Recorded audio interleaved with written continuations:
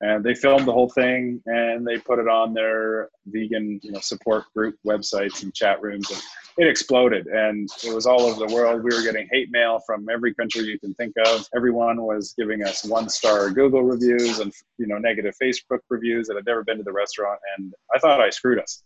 And it wasn't till the Monday where the mainstream media picked it up, ran a story on it, and that's when we got our overwhelming support, positive support from the community and the international community around us that just poured in support for us because we're in the right. We're just a little business doing our thing and trying to serve people good food from good local farmers. And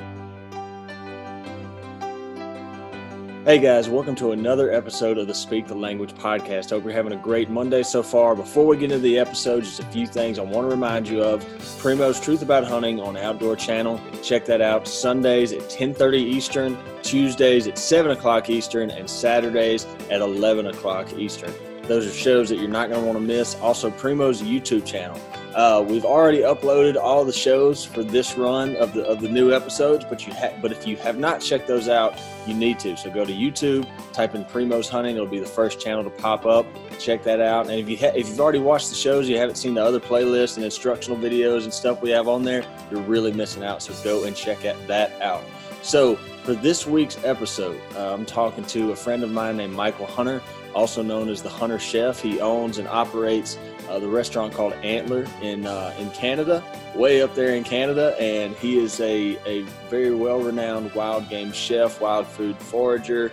You know me, on this podcast, we always like talking food. We always like talking cooking. Michael's a very interesting guy, and he's actually coming out with a cookbook that I'm excited about. I'm going to have one myself, and it's just a fun conversation. Michael's always a good guy to talk to, so check it out. Enjoy this episode. So, man, this is cool because you've been on the podcast once before, but it's before we could do the video thing. So it's kind of nice to be able to, see you while I'm talking to you. You know what I mean? The first question, and you've probably had, I don't know, you probably talked about this like a thousand times, but I haven't been able to talk to somebody that would know. Let me just ask the question. How has it been for someone in your line of work dealing with all the Corona craziness? Yeah, that's it's really just we're taking it one day at a time, day by day. Yeah. And information is always seems to be changing. We've been really lucky that the city shut down a lane of traffic for us so we could have a patio on the street, because we're just a little cozy restaurant. We didn't have a patio, so we had a street front patio with 6 picnic tables out front, and then we're seating about half capacity inside. So 30-40% in sales down week over week, but at least it's enough of it's enough business to survive. Right. So we're just happy that we can stick it out, and we're just praying that it gets better soon. So yeah. So for those that there's probably, like, I know we've picked up some new listeners and everything since the last time we had you on here. And so I've had different wild game chefs on here before, but some people are probably wondering, like, there's got to be something to this restaurant. So yeah, I know I got a little ahead of myself asking you that question. So kind of describe what your restaurant is, because I think that's really cool. So the restaurant is called Antler, and we sell game meats, wild fish, and wild mushrooms, wild leeks. We just want to celebrate the wild. So legally, it's a lot like the United States. It's all farmed game, so it's all local to us. Anywhere from about 100 miles to us is where all our farmers are. And we're just passionate about wild food and introducing people to game meats. I kind of say, we don't have chicken, beef, or pork, but we have bison, deer, duck, rabbit, elk, goose, whatever we can get our hands on. We like to feature, and with that, the mussels, scallops, perch, walleye, anything you can think of that is wild in the Great Lakes or the coasts, we like to feature here. Yeah. Man, I know because I'm constantly following along on your Instagram and all that, and there's people that cook wild game, and then there's people that do what you do. Because like I see you have something coming up, don't you? Where I don't know, it's like you and another chef, and y'all put out a picture of what the menu was going to be. Yeah. And I read over it, and I was like, oh my god! Like. So that was a really fun dinner collab that I did with the chef at Four Seasons Cafe Baloo in Toronto. So Daniel Baloo, the famous French chef who has restaurants in New York City, he has a restaurant in Toronto. So we did a dinner collaboration, and it was called By the Books. So it was recipes from my book and his book, and we had a really awesome dinner last night at the Four Seasons Hotel. Yeah, well, I didn't even mean for that to be a segue, but it ended up being a perfect one. Yeah. You mentioned right there, you mentioned your book, and that's why I texted you. I was like, hey, let's talk about this cookbook that you got coming out. All right, man. Well, I got it here for you guys to check it out. It's called The Hunter Chef Cookbook by me, Michael Hunter, and my business partner, Jody Shapiro, who did most of the photography. And we've been working on this for about 10 years. I actually started the photography myself. I bought a camera, and I just took it with me on my hunting and foraging trips. And I just wanted to educate, people in cities like me about this outdoor lifestyle and feeding your family off of wild harvested foods as opposed to just going to the grocery store and buying the cheapest piece of tilapia or beef or something, Yeah. And there's another way to do it, and I just found that the more I was getting interested in this, I started late. I didn't grow up hunting and fishing and foraging, with my dad or anything like that. So I came into it, in my late teens, and was just so inspired by the flavor of wild meat. I wanted to, teach people about what I was learning and becoming so excited about. So that's kind of how it started. Yeah. So, I mean, that's what one of the next question I was going to ask you. You said you've been working on this 10 years, like 10 years taken. 10 years ago, I was working for another chef who handed me his cookbook, and I thought, he's a really cool, down to earth guy, and there's a lot of similarities between us, and I just thought if he can do it, I can do it.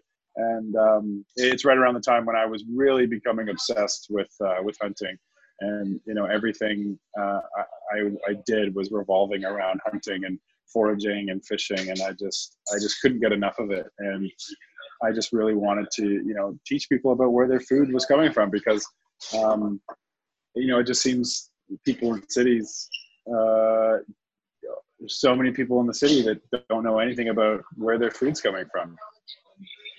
No, man, I really I still remember we were in Colorado, and we were going elk hunting, and we were going to stop it was like a small grocery store in town, and we were just going to, I remember we needed a case of water. That's what it was.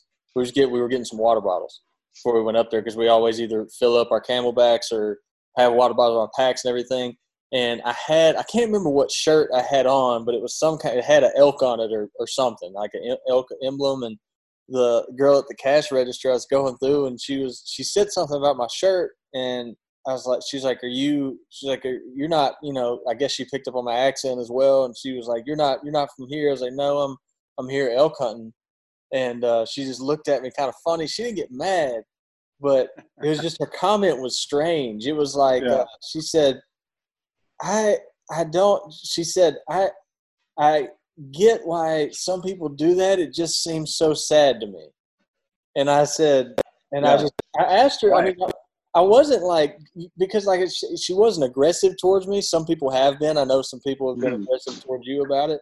And so I just kind of asked her, I was like, well, are you a vegetarian or, a vegan? Or she was like, no. And I'm like, well, I mean, if you're eating meat, then you're killing animals. There's a disconnect. I try to teach my kids from when they were really little that meat doesn't come from the grocery store. It comes from a living, breathing animal. And, you and I and so many other, millions of Americans, we just choose to source our protein differently. And, I could say this, that we both believe that hunting an animal that's living and breathing and, you know, dying in the wild is a much better life than being brought up in a factory farm. Oh, for sure. That's what makes your restaurant so cool to me, man, is how, you know, just how you've combined everything. And it really is, I mean, I got more aware, I guess, of that line of thinking when I started working for Primos because, you know, until then, you know, I mean, growing up in central Mississippi, hunting is very cultural down here. Like, the question I got asked at the grocery store in Colorado would not get asked to me at a grocery store in Mississippi. No, I know. Everyone just kind of gets it, you know? Yeah. But so you travel more and you realize that there are, you know, some people here and there that really don't have an understanding that that's how food works, so to speak. Yeah. But it's wild to me. And again, I know last time you were on the podcast, I had you tell this story, but again, we've picked up a lot of listeners since then. But could we kind of rehash the whole deal that what happened with you at the venison is the new kale and everything? Well, yeah, you know, you just said it. That was our chalkboard sign for a feature that we were running. We, you know, we talk about we get farmed game, and not that I'm anti-farming, but these little farms, these little game farms are family run. They're a lot smaller, but not like a factory farm setting. They're outside in the wild eating grass like they're supposed to, and there's apples and walnuts and things on this guy's farm that the deer can eat. So we had this chalkboard sign out front that said venison is the new kale, kind of a, you know, play on words, and we want to have fun with our guests. And someone took offense to it. That was a vegan activist who, funny enough, was riding her bike down the street, and she brought her organization to the restaurant to protest. And we had no idea what was going on. We couldn't believe that they picked us because, you know, we care so much about where our food comes from, but we also welcome everybody. We always have a couple vegetarian items on the menu, and at that time we had a vegan wild rice dish on the menu. So it was really shocking to us to see to really understand what was going on and why they were here. I say this, you know, over and over again. We welcome everybody. This is our home, and we invite everyone into our home, whether it's a Muslim like halal type of diet or a kosher diet. You know, we'll bring something in for you so you can have a good time here. And you know, I don't really care what your diet is. We're just happy to have you. So it was really frustrating. And this went on for once a week for 3 months. And these people would come here with signs and megaphones and scream at our customers and scream at us and call us horrible names and post pictures of our family online and, you know, just say and do horrible things. So after 3 or 4 months of this, I couldn't take it anymore. And we had a deer delivery that morning. We buy the whole animal and use, you know, every bit of it. Mm-hmm. And I decided I was going to have my own protest to, you know, get back at them. And I went downstairs, cut off the back leg and put it in the window and just deboned the whole leg in front of them from start to finish. And they filmed the whole thing and they put it on their vegan, you know, support group websites and chat rooms, and it exploded. And it was all over the world. We were getting hate mail from every country you can think of. Everyone was giving us 1-star Google reviews and, you know, negative Facebook reviews that had never been to the restaurant. And I thought I screwed us. And it wasn't till the Monday where the mainstream media picked it up, ran a story on it, and that's when we got our overwhelming support, positive support from the community and the international community around us that, you know, that just poured in support for us because, you know, we're in the right. We're just a little business doing our thing and trying to serve people good food from good local farmers. And this is what, you know, these people were trying to shut our business down, essentially. Yeah. I mean, that's how I heard about you. I mean, the first time you were on this podcast is I had heard about you from my friends at Mossy Oak, and then I had seen you on Rogan's podcast, and then that it was because of that story. And, you know, I know you've told that on here before, but I just know that there's other folks that may have missed that episode, so I wanted to get you to briefly touch on it again. Of course, man. Yeah. That's so another thing. I know I'm probably bouncing all over the place with my questions, but I know during like midst all like super high Corona freak out, you had a ice cream cart or something. So right when the city started loosening the restrictions on restaurants, they allowed restaurants to open their patios. So we did not have a patio. So I thought we got to do something to make money and stay relevant. And we were doing takeout. We were doing meal kits. We actually started doing butcher boxes and fish boxes for people to take home, because awesome. The grocery stores, I don't know if it was the same where you live, but there were lineups around the corner, and it was difficult to buy groceries because they're only letting so many people in the store at a time. So I thought, these butcher boxes and fish boxes would help people skip the grocery lines. And I started searching around, things that we could do to make money. And I was on Kijiji I think I was looking at something else, and I came across this ice cream bicycle, and I thought it was, hilarious. It was, I like cycling. I have a few different bikes, like mountain bikes and road bikes and stuff like that. Yeah. So I saw this 1970s Dickie D ice cream bicycle, and I just totally geeked out over this thing. I thought I just wanted to ride it, let alone. Yeah. So we bought it, and we thought, okay, the first couple of weeks of this reopening, we can ride around and get our name out there a little bit again and talk to people about the restaurant. And there's a pretty big park that's a social hangout down the street from us. Right. And I thought, we'll take it down there and load it up with ice cream and just talk to people and have some fun. And it just exploded. People loved it. We did a couple cool videos and posted them online, and people were stopping in cars to talk to me because they hadn't seen one of these bikes since they were kids. Yeah. Just you and your turkey wing tattoos pedaling that bike it's like, I thought that was that is awesome. My business partner is really, he used to be a film director, or he is a film director, so we cut this little video we did on our cell phones and put some funny music on it, and we just had to make it work. We had to persevere and pivot and change and figure out how to survive through all this. Yeah, and man, I think that's what everyone's been trying to do. It's it's such a weird. Every podcast guest that I've had on since this started, at some point in the conversation, everyone goes, "This is just such a weird time to be alive." It's so strange. Yeah, and talking to some older folks, the only thing they can relate it to is listening to stories from their parents about the Depression or about what it's like after the war, and going through those. The last pandemic was the early 1900s with the Spanish flu. So yeah, it's been so long. It's so strange. What it's done for me is it's made me. Oh, you're good. It's made me even more thankful for just the opportunity to get out in the woods and hunt and fish or whatever, because elk season was probably the most at ease my mind has been since all this started, because there'd be places that we would go where cell service was just not a thing. So no matter if you didn't want to hear what was going on in the rest of the world, if you wanted to hear what was going on in the rest of the world, you didn't really have an option. You were just unplugged. And I was like, man, I needed this, a couple of days spent in wall tents and just kind of, all right, let's not worry about COVID and upcoming presidential debates for a little while. I know, right? And it's, not everything is over computers now. So, being in front of the computer, more than ever now, having these meetings and having all of your, face-to-face meetings online now, it's screens are bigger than ever. Yeah, ain't no doubt. It's which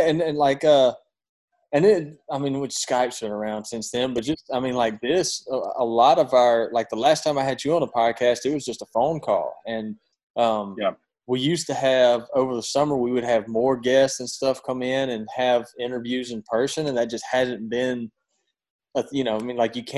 you couldn't ethically ask somebody to come sit down in the same room with you because all this craziness going on.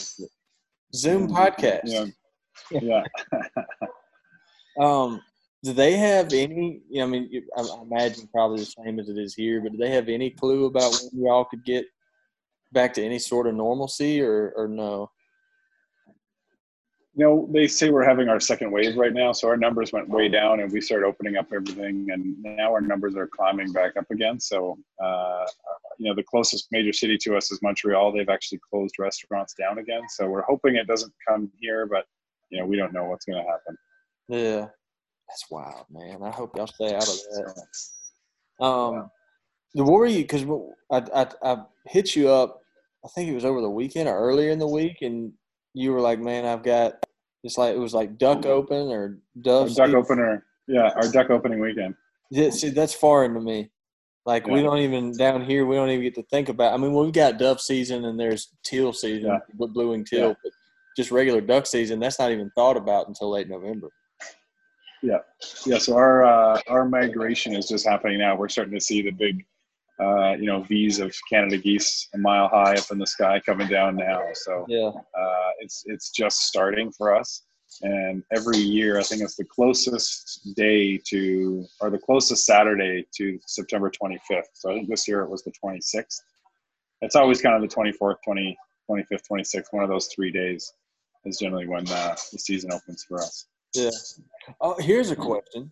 Could you come to the United States right now if you wanted to? Or no? I can't. So I can travel to the States. Thankfully, the United States is letting Canadians into the country. But when I come home, I have to quarantine for 14 days. Yeah. Canada is being very strict where they're not letting Americans cross the border by land or air. And for me to come to the States, I have to come by air. I can't. The whole land border is completely shut. Yeah. The reason I ask is a good friend of mine, TJ Mallett, he's been on this podcast before too. He's from here, but he owns an outfit and guidance service in Canada, and he can't run his business right now because he can't go up there. No, it's really sad. There's a whole bunch of guides that are really suffering right now, and I want to go and hunt with one of them who's in Manitoba. And with the cookbook coming out and we're doing a home renovation, I don't think I can swing it this year. So it's tough. And he's cut his rates in half, trying to drum up some business. And a lot of his I'd say 75% of his clients come from the States. So it's such a hard time for so many people and so many different walks of life. It really is like it's a sad deal. You just kind of. Every day or every week that passes by, you just sit there and hope that something positive to where we can get back. Because, like I said, that's not the only friend of mine I have that has had something like that happen, where they're just like, I can't work right now. Like legit can't work. It's a bad deal. Circling back to the cookbook, when is that? Is that available now, or when is it? So it's still in the pre-sale stage. So Tuesday, October 6th is the official launch date. That's the day it's shipping from Amazon and Chapters, Indigo, Barnes and Noble. All those stores have it online. You can go to my website, thehunterchef.com, and select Canada, United States, and it'll give you a bunch of different options on where you can purchase the book. Yeah, it's awesome, man. What's gonna be? Does it cover everything, like seafood, deer, elk, duck? Yeah, so it's the title is Hunt, Fish, and Forage in over 100 recipes. So, wild salmon, scallops, halibut, spot prawns, things like that are in the book. There's a couple butchery guides I've got a whole deer on a table that we break down. There's a little duck butchery section. Which is easy for guys like you and me, but for people that are just getting into it, it's a pretty step-by-step, how to break down a duck, and then there's, lots of venison recipes, a couple moose, a couple wild boar, wild turkey, duck, Canada goose, things like all the, main kind of common ones that I hunt around, where I live. So sure. I don't have, caribou and there's no black bear in this one. I actually didn't start hunting bear until a couple of years ago. So that hasn't made it into the book yet, but it's sort of like, all the basics, and some really easy approachable recipes, but also, being a professional chef, there are some more kind of complicated, a couple pate and charcuterie recipes that are in there that are fun to try. So yeah. See, I think that's awesome because I started getting more creative with how I personally cook wild game because of this podcast. Because of I would talk to people like you and like Jeremiah Dowdy, and I would be like, there's a lot of different ways I can cook this deer backstrap rather than just battering it and frying it like I've done since I was 10 years old, or just, like there's ways I can get more creative with it. And so, and even still, like, you're talking about breaking down a deer and butchering a deer. I know several people from here. And I was the same way when I was younger. We knew how to clean a deer and how to get it down to the quarters. But then after that, you would take it to the processor. So, like, whole deboning the deer and everything, I didn't learn that until later on. That was just, at that point, I was like, I didn't know you had to take it any further. I just knew you get it to that point, and then you let somebody process it.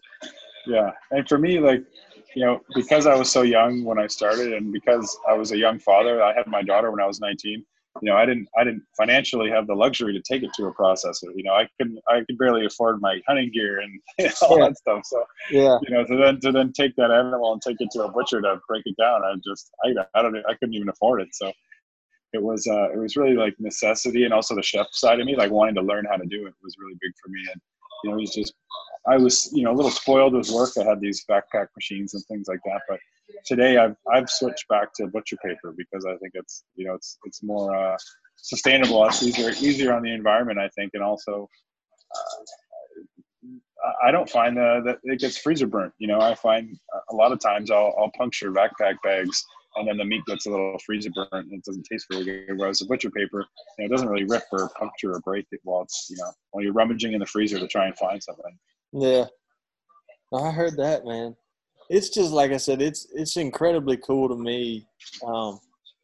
Just how, like, honestly, like, and a lot of some of it, because I talk to you off and on throughout the year, but like, you have no idea just from following your Instagram and a couple other guys, like, how much, like, I'll see something sometimes that you're doing, and I'm like, I kind of want to try that. And so thank you. And so I really would. So that's okay. Before I forget, we'll tag you on this when we post the podcast and everything, but go ahead and state it on here. Where can people find you and Antler on Instagram, Facebook, and everything? Awesome. So I am at The Hunter Chef everywhere, Facebook, Instagram, Twitter, and Antler on the social stuff is Antler Kitchen Bar. You can find me and the restaurant. And like I said earlier with the book, I'm just trying to inspire people to try new things with their game. There's a bunch of recipes for heart and liver and sort of the offals of duck. There's a turkey dish, and it's just the heart, liver, and gizzard. So it's kind of a fun one for people to play with. Yeah. And anything that that I can do to help people sort of try new things and utilize the whole animal, that's sort of my goal and what I'm passionate about. I like it, man. I like it. Well, man, it's always fun having you on here. I appreciate the conversation. Yeah. And thanks for having me. Yeah, man, absolutely. It won't be the last time, I'm sure. I'll find another reason to have you back on here. Sounds good, man. We gotta go for a hunt soon.